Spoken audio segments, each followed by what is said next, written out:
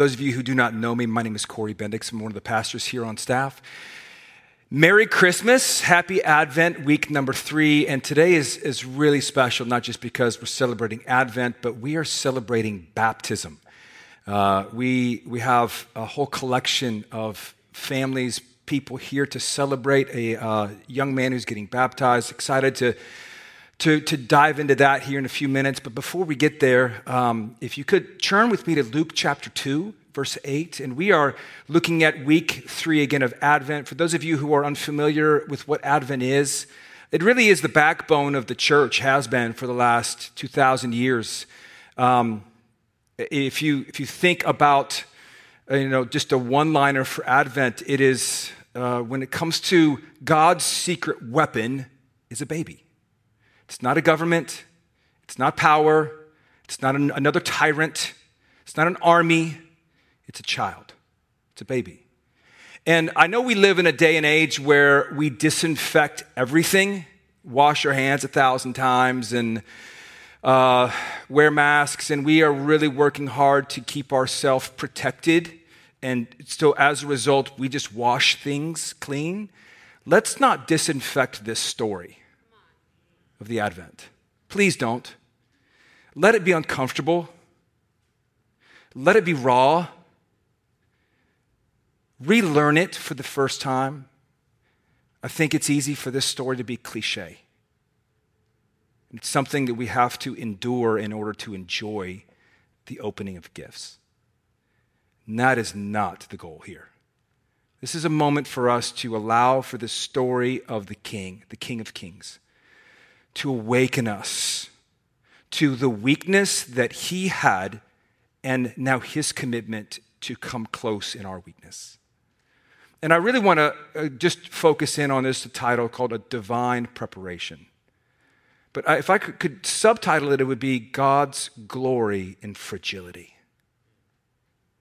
That what we're going to find tonight is that the beauty and the glory of God has always been meant to be seen through the backdrop of human weakness and fragility. God's glory has always been made known to be seen through the backdrop of weakness and fragility. And so we're going to look at a really familiar text in Luke chapter 2. But again, please don't wash this thing clean. Allow it to pop off the pages. Let's read in verse 8. Luke chapter 2. And there were shepherds And there were shepherds living out in the fields nearby, keeping watch over their flocks at night. An angel of the Lord appeared to them, and the glory of the Lord shone around them, and they were terrified. But the angel said to them, "Do not be afraid. I bring you good news of great joy that will be for all the people. Today in the town of David, a Savior has been born to you. He is Christ the Lord. This will be a sign to you. You will find a baby wrapped in cloth and lying in a manger." Suddenly a great company of the heavenly hosts appeared with the angel, praising God and saying, just hear the cacophony of voices saying, "Glory to God in the highest, and on earth peace to men on whom his favor rests." Lord, thank you for the reading of your word. Have you ever been to an art revealing, just a moment where a piece of artwork is unveiled for the first time? I've never been. I wish I had. I'm not that sophisticated. I want to be. But I've heard there's a lot of intrigue. There's a lot of anticipation. There's a lot of excitement. And I can only imagine that all of that was true, plus some, for the revealing of a piece of art called The Girl with the Red Balloon, painted by a guy by the name of Banksy.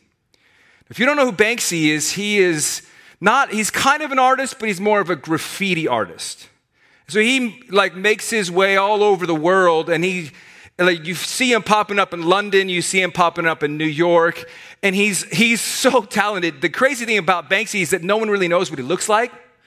And so he's already kind of clothed in intrigue, and he had revealed this painting called The Girl with the Red Balloon.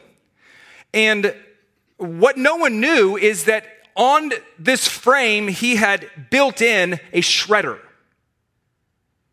You like a paper shredder. And what he wanted to make sure didn't happen was that he didn't want it to get sold in auction. But it did. And so about a year and a half ago, and you can go online and watch this. It's really worth it. It's a fascinating 1 minute kind of moment. So his painting is unveiled, and everyone is so excited about this painting, this Banksy painting, the girl with the red balloon. And there's so much, like mystery about who's going to buy it, and it began to sell. Sold for $1.8 million. And then the gavel hits. And as soon as the gavel hits, all of a sudden everyone's like, yeah, somebody bought it. And then you hear the sound, beep, beep, beep. And this girl with the red balloon is now brought through the shredder. And everyone is just, no.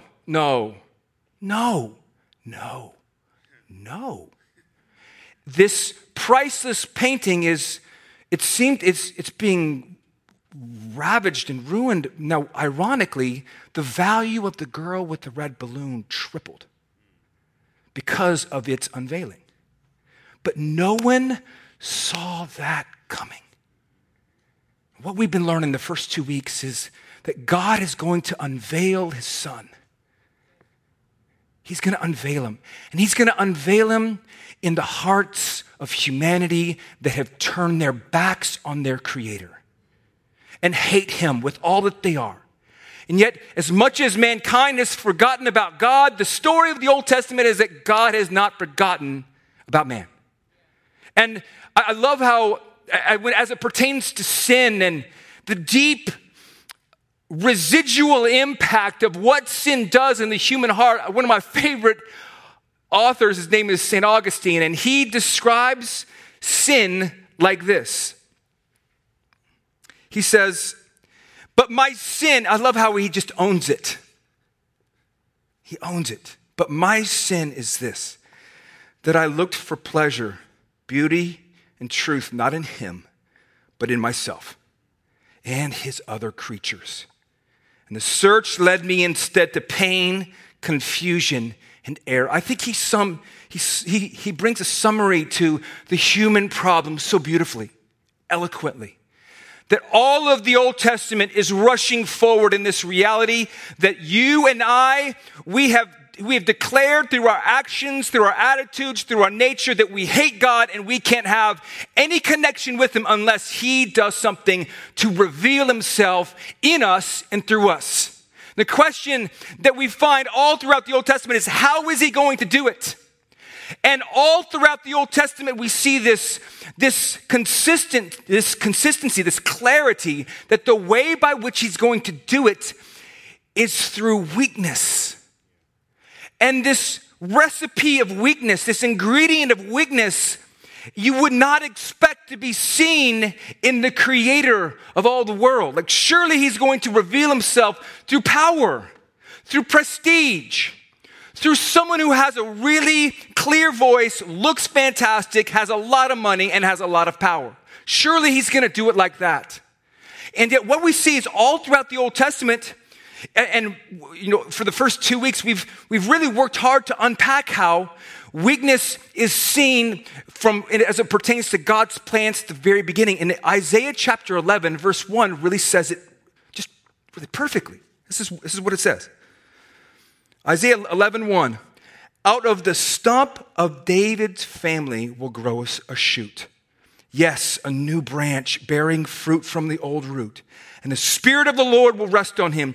And the Spirit of wisdom and understanding, the Spirit of counsel and might, the Spirit of knowledge and the fear of the Lord. Did you catch that?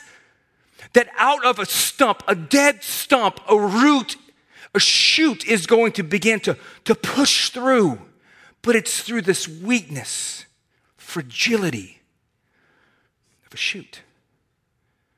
God hasn't given up on us. And he's decided to reveal himself through the backdrop of human weakness. And we don't put that together. We don't see that coming. It's an ingredient that we don't pair with the God of creation. Reminds me of my mom. Her name is Kathy Bendix, and if you know my mom, she's one of the sweetest, women that you could meet. Her and my dad both they're just delightful people. But during the Christmas holiday, they love to create something you wouldn't see coming. They love rum cakes. And my mom loves to, that's one of the things that she gives to her neighbors. She just loves making rum cakes. Well, in order to have rum cakes, you've got to go to the ABC store and get copious amounts of Beefeater gin or rum or something. I mean, you've got to have lots of it. And so it's one of the most humorous things to watch my mom go into the ABC store and come out two-fisted. I mean, she's rocking it with these large plastic bottles of, right? It's an ingredient. Now, of course, with rum cake, the alcohol is pulled out and the flavors of the rum, but she does it right. There's lots of good flavor in that rum cake. But I just felt like, man, watching my mom go into the ABC store and coming out, or my dad, who's a pastor, that's even better, right? Like just walking through with a couple of bottles. I'm like, that you wouldn't see that ingredient paired with my mom, who is just the sweetest. You wouldn't put the two together. I love the fact that when we think about Christmas, we need to pair the ingredients of weakness and fragility and all of the human, all of the things that we discount about ourselves, that is the very backdrop that God himself wants to now press in and be revealed through that in you and me and ultimately in the world that we live in.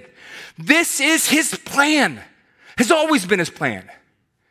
And as we draw close to this story, human weakness is replete in the story of Advent. Every part of it, you cannot miss the theme of weakness and fragility. Whether it's Mary and Joseph and a birth cloaked in scandal. A scandal that I don't believe left when Jesus was born. I really believe that marked Mary and Joseph for the rest of their life. That was the scars that they had to bear to bring hope into the earth. You look at how these wise men, like we call them wise men, they were astrologists. They were like witch doctors of their day. They were the ones who were like diving into all types of ways by which you can summon the spirits. And God is revealing himself to them, pointing us through the star to hope that the Savior has come, but he reveals himself to wise men. Even the location, Bethlehem, this would have been a town of 100 people. This was a tiny, forgotten, dismissed, backwater town. This was not the place that you would assume that the Savior is coming. It would have been Jerusalem. But even the day and age, the Pax Romana has entered into human history. And if you know anything about the peace of Rome, there was nothing peaceful about the peace of Rome. They grinded their enemies underneath their boot, and they constantly reminded them of it. And when it comes to Jesus and the time frame that he's born in, it is of severe poverty. Severe. It is catastrophic, the time frame. And yet here Jesus is, being born to us in weakness. And here we are with a story of shepherds. And the way by which I really want to unpack this is really through an unexpected audience. This is not who you would expect for God to break the 400 years silence. It's called the intertestament period between Malachi and Matthew. 400 years, God doesn't speak at all. And yet here he is, breaking his silence to shepherds, using the shepherds to break the silence to the world that we live in. And even the idea of the first sound of God speaking in 400 years is the crying of a baby. This is powerful. This is God constantly coming back to us and saying, my glory will be revealed and will be seen through the backdrop of human weakness and fragility. And can I just tell you, that has never been better news than it is right now. For many of us, we know for the first time in our life, we have been introduced to our own weakness. The fault line of relationships with husband and wife, moms and dads with their kids, moms and dads with teachers, just trying to keep the peace, trying to figure out how do we do life. And all of the pressures, they are undaunting, and they're leading all of us to a place of weakness, fragility. We all feel it. When it comes to young people, 25 and under, 1 out of 4 of them have contemplated suicide. We're living in a day and age where emotional tension and weakness is hitting us all. And we're all in the same place. You may be feeling it emotionally. Others may be feeling it financially. For all of us, we're feeling it in the world, governmentally, racially, socially. We are living in a day and age where weakness is the air that we breathe. And we wonder, where is God in all of this chaos? Where is he in the mess? Oh, people, isn't it so good to consider the Old Testament and how he draws close? And guess what? He comes close in weakness. He comes close in fragility. And he wants his glory to be the backdrop, to be revealed through the weakness, the chaos, and fragility that all of us feel. It begins with this unexpected audience. Do you realize that shepherds, they weren't exactly what you would think that God would like come to and break silence and draw close to. This is a group of people that were actually seen as untrustworthy, as lazy. Their word wasn't allowed in a court of law. Most were lawbreakers, had broken the law. They couldn't get a job anywhere else, and so they became shepherds. In fact, for many of them, their days were so long they couldn't go through the expectations, demands of becoming clean in order to go to temple, to the synagogue, to worship their Creator. They couldn't do that because they couldn't get the time off because they had to take care of sheep, which is it's an all-encompassing job, and so all of them were unclean by Levitical law. So here they are on the outskirts, on the margins of the city, in darkness, doing what they had been doing, a thankless job to a thankless people. Broken, I'm sure, reminded of their position and lot in life, the lowest rung in the ladder of Israel. And here comes God's angels, one and then a host. And what I love about this moment of the angels being included is that they were fully known and fully welcomed. Have you ever been fully known? I think right now, and in the age that we live in, we work hard to keep distance. Even in weakness, we go to the controls of Instagram or social media where we can continue our brand. A brand where we look like we've got it all together because we don't want to be fully known. This moment where the angels come to these individuals right where they are, in their fragility. And you notice that as soon as the angel speaks, their response is one of fear. Because they're thinking, oh, he's got us now. I've been waiting for this my whole life. Now he's coming to get me. Like they draw back in fear. Why? Because, oh man, they were just broken. Unclean on the outside, unclean on the inside. And yet they're in the midst of their current position, They're fully known and fully welcomed and included. Oh man, that's even saying that, that's what we need to hear. That you are fully known right where you are. Right where when it comes to how you've been investing your heart, investing your emotions, investing your life. You are fully known by the God of all creation who is coming close right where you are. Right in your weakness, right in your fragility, the God of creation is coming close. And these were the words that St. Augustine, the one I said before, he was a sexual deviant in 400 AD. This is a man who went from prostitute to prostitute to prostitute. He was broken. And yet, in his brokenness, guess what awakened him to the reality of God's love for him, and now this reciprocation of his love to the Creator, Emmanuel, God with us. That's what broke the silence and caused his heart that was hard to be softened and awakened. He was fully known and fully welcomed.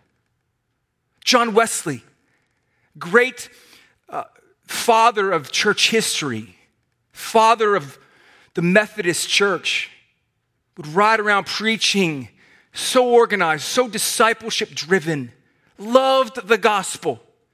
And on his deathbed, guess what he said? Before he now goes from one earth into another reality, seeing Jesus face to face, he said, the greatest news on my bed is Emmanuel, God with us. Fast forward to last week. I'm on the phone with a gentleman whose brokenness was extensive. It reminded me of my own.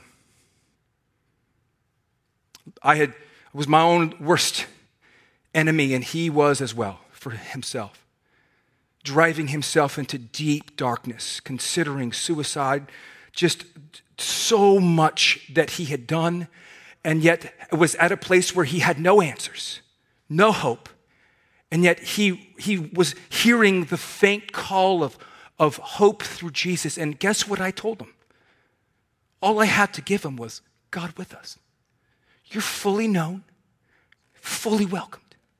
And this is the news that has been traveling for 2,000 years and is as fresh today as it was to the angels who heard it thousands of years ago. They were awakened. They were jostled in their heart. It was unexpected audience, and now we have an unexpected arrival. Unexpected arrival. And when we think about this message of Jesus, this hope that we have in him, what the angel says is great news of great joy in the Messiah. That we have this introduction that the life that we lived can be about joy rooted in hope. See, we live in a day and age where it's all about happiness.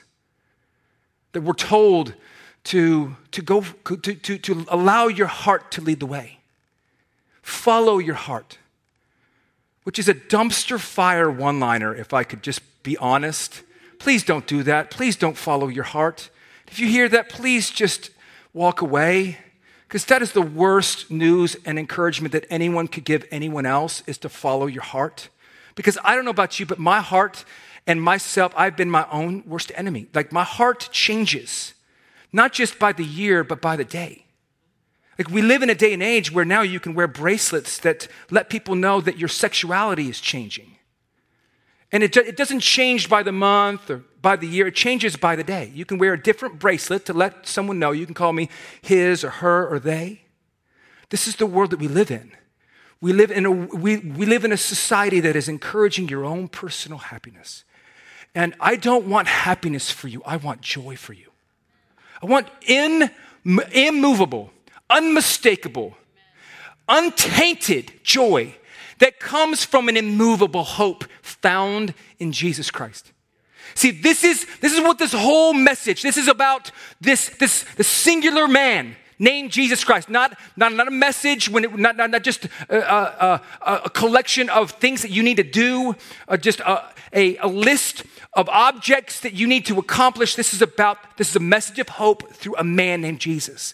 And in this message comes now this place that he's born in, Bethlehem, the weakest of all places. And he's born as a baby in human weakness. And he's born in a manger. He's born in filth. Do you realize this? That Jesus was literally born in filth to be the only hope that now offers himself in your filth and in my filth to give us joy that now can be rooted in himself, that will not change, even in a society and a culture that's changing by the day. I heard there's a guy by the name of Tim Keller, is a pastor in Manhattan, and just a fantastic, he's not just a pastor, he's a theologian as well.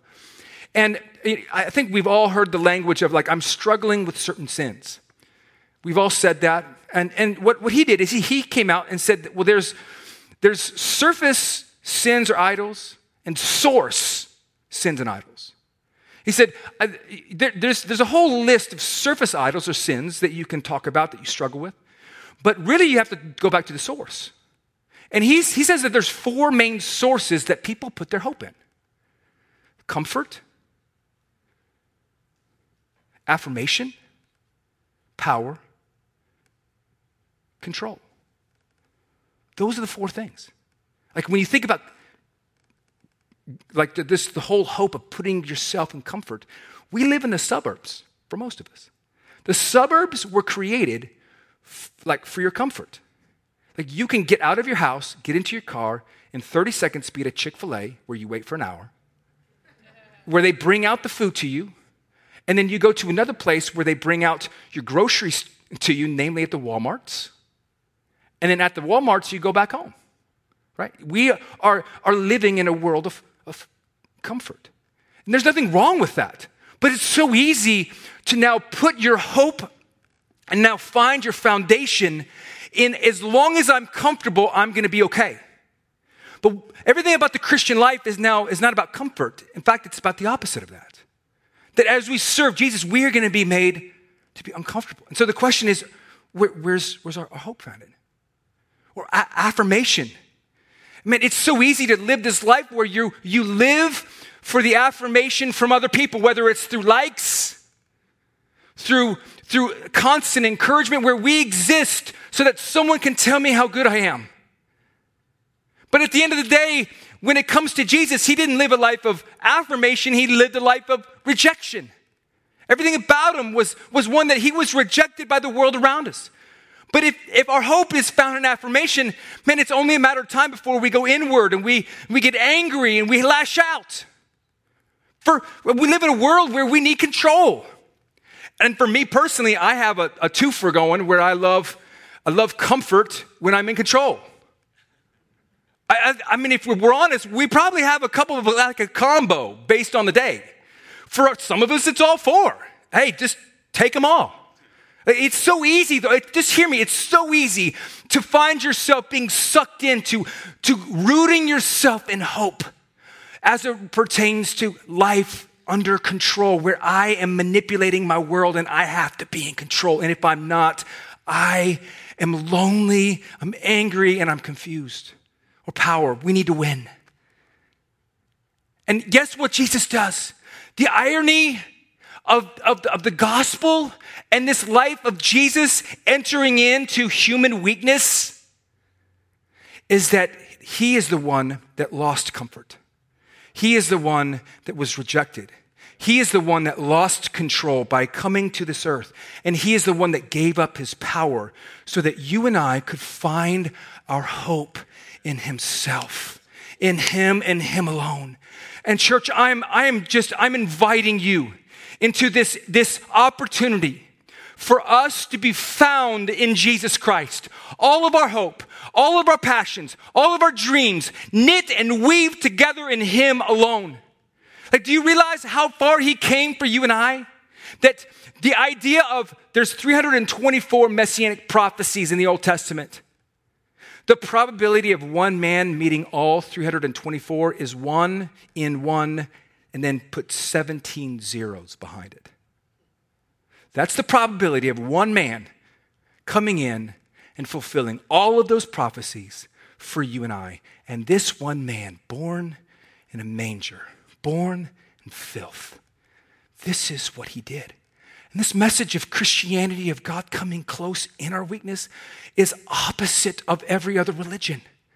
The Muslim faith, it believes that Allah in his Tawheed, he is so holy, he is so other than, he would never be caught dead being close to those he created. The Christian faith is not what you see coming. It's the unexpected. God came close to you and I. This is what melts our heart. This is what we are longing to hear. This is what we're made for. So you have this unexpected arrival, two unexpected audiences. Now we have an unexpected audacity. I love this. Let me read it to you. This is the last part, and we're almost done. This is the last part of this story, and this is what it says. Verse 15, how are the angels going to respond? When the angels left them, gone into heaven, the shepherds said to one another, let's go to Bethlehem and see this thing that has happened, which the Lord has told us about. So they hurried off. Mary and Joseph and the baby, who was lying in the manger, when they had seen him, they spread the word concerning what had been told them about this child. And all who heard it were amazed at what the shepherds said to them. But Mary treasured up all these things and pondered them in her heart. And the shepherds returned. I love that. The shepherds returned to their fields, glorifying and praising God for all of the things they had heard and seen, which were just as they had been told. I love how these men come face to face with hope found in the King. And you'll notice the shepherds didn't tell them to go and say anything. They just offered up hope. And guess what the shepherd's response was? We want to seek, we want to savor, and we want to speak. This hope caused them to commit to seeking the Savior. You see, the Savior had sought after them through the angels. It initiated contact. And that awakening that had occurred in this moment where they come face to face with what they were made for, that they were fully known, fully welcomed, that initiated a passion in their heart, desire, longing to seek after this King. And can I tell you, for many of us, we're hearing this and our heart is literally, it's warming even as we're reading and talking. That God is awakening you so that you can spend the rest of your day seeking after the Savior. What I love about this text is that these shepherds, they go and they see the King in his squalor, in this place of a trough, the smells, the sounds, all of the animals around, and yet in the midst of all of the filth is the King. And this caused them to have now a joy that had to be expressed. You see, joy is unfulfilled until it is fully expressed. My wife and I, for anniversary, we went to this bed and breakfast. It's the first time we'd ever been to a spot like that, and it was just amazing. I mean, everything about it, the experience, the ambiance, the food, just us being without our kids. Oh God, it was awesome. I'll take that just by itself, but that you mix in the fact that it's at this bed and breakfast in like we're staying in this place built in 1775. Like everything about it, like we came home and I couldn't help but talk about what I had enjoyed. These shepherds had enjoyed the King. They'd received hope that they had been longing for, and it awakened them. It revived them, and they could only do one thing: just talk about what had changed and transformed you. All evangelism is enjoying Jesus in front of people who don't know him yet. That's all it is. That's all it is. It's that simple. It's being revived by the King. Having a consistent, everyday. You see, this word glorify and praise, that's in the present tense. You see, what had happened is that they received news that changed them, the present tense, every day for the rest of their life. And guess what they did? They came back to their job of being a shepherd. I love that. They came back. They came back to the place that was seen as dismissed. They came back to a place that's seen as overlooked, as on the outskirts of even being despised. And yet they were re-entering themselves into that reality, but with a brand new hope. And fueled by a joy that would not be changed. And this is what we have, this Christmas season. This is the Advent. This is a divine preparation. That this ingredient, if you will, of weakness is seen at every level, seen at every point, weaves together the hope of the Advent, and now is weaving together your life and mine. This is the only thing that makes sense about 2020, is this message. That the glory of God is seen through the backdrop of human weakness and fragility. God's glory, just wait for it, just prepare yourself for it, because God's glory is coming to you in a fresh way. Where the hope that is found in the King is going to be the very thing that awakens you in the morning and puts you to bed at night. Not what happens when it comes to a bank account or presidential election, but found in the hope of the King. Oh, I beg you, I'm asking for you to consider, where has your hope been put? Has it been put in control, in influence and power? It's been put in comfort. Let's be people that reconsider where our hope is found. But see, the way that Jesus came into the earth in weakness is the way that he ends his time on the earth. He dies naked. He dies as one who has been despised. He dies in this arena of weakness, all so that he could come freshly to you and I in ours. Let me close with this. There's a movie called Knives Out that our family loves. We enjoyed it. It's kind of it's a mystery movie that has a cool ending. And there's, at the very end, there's a father who'd written a letter to his kids. And this letter was written in invisible ink on this piece of paper that you look at it and it just looks like a plain piece of paper. But it was signed to his daughter.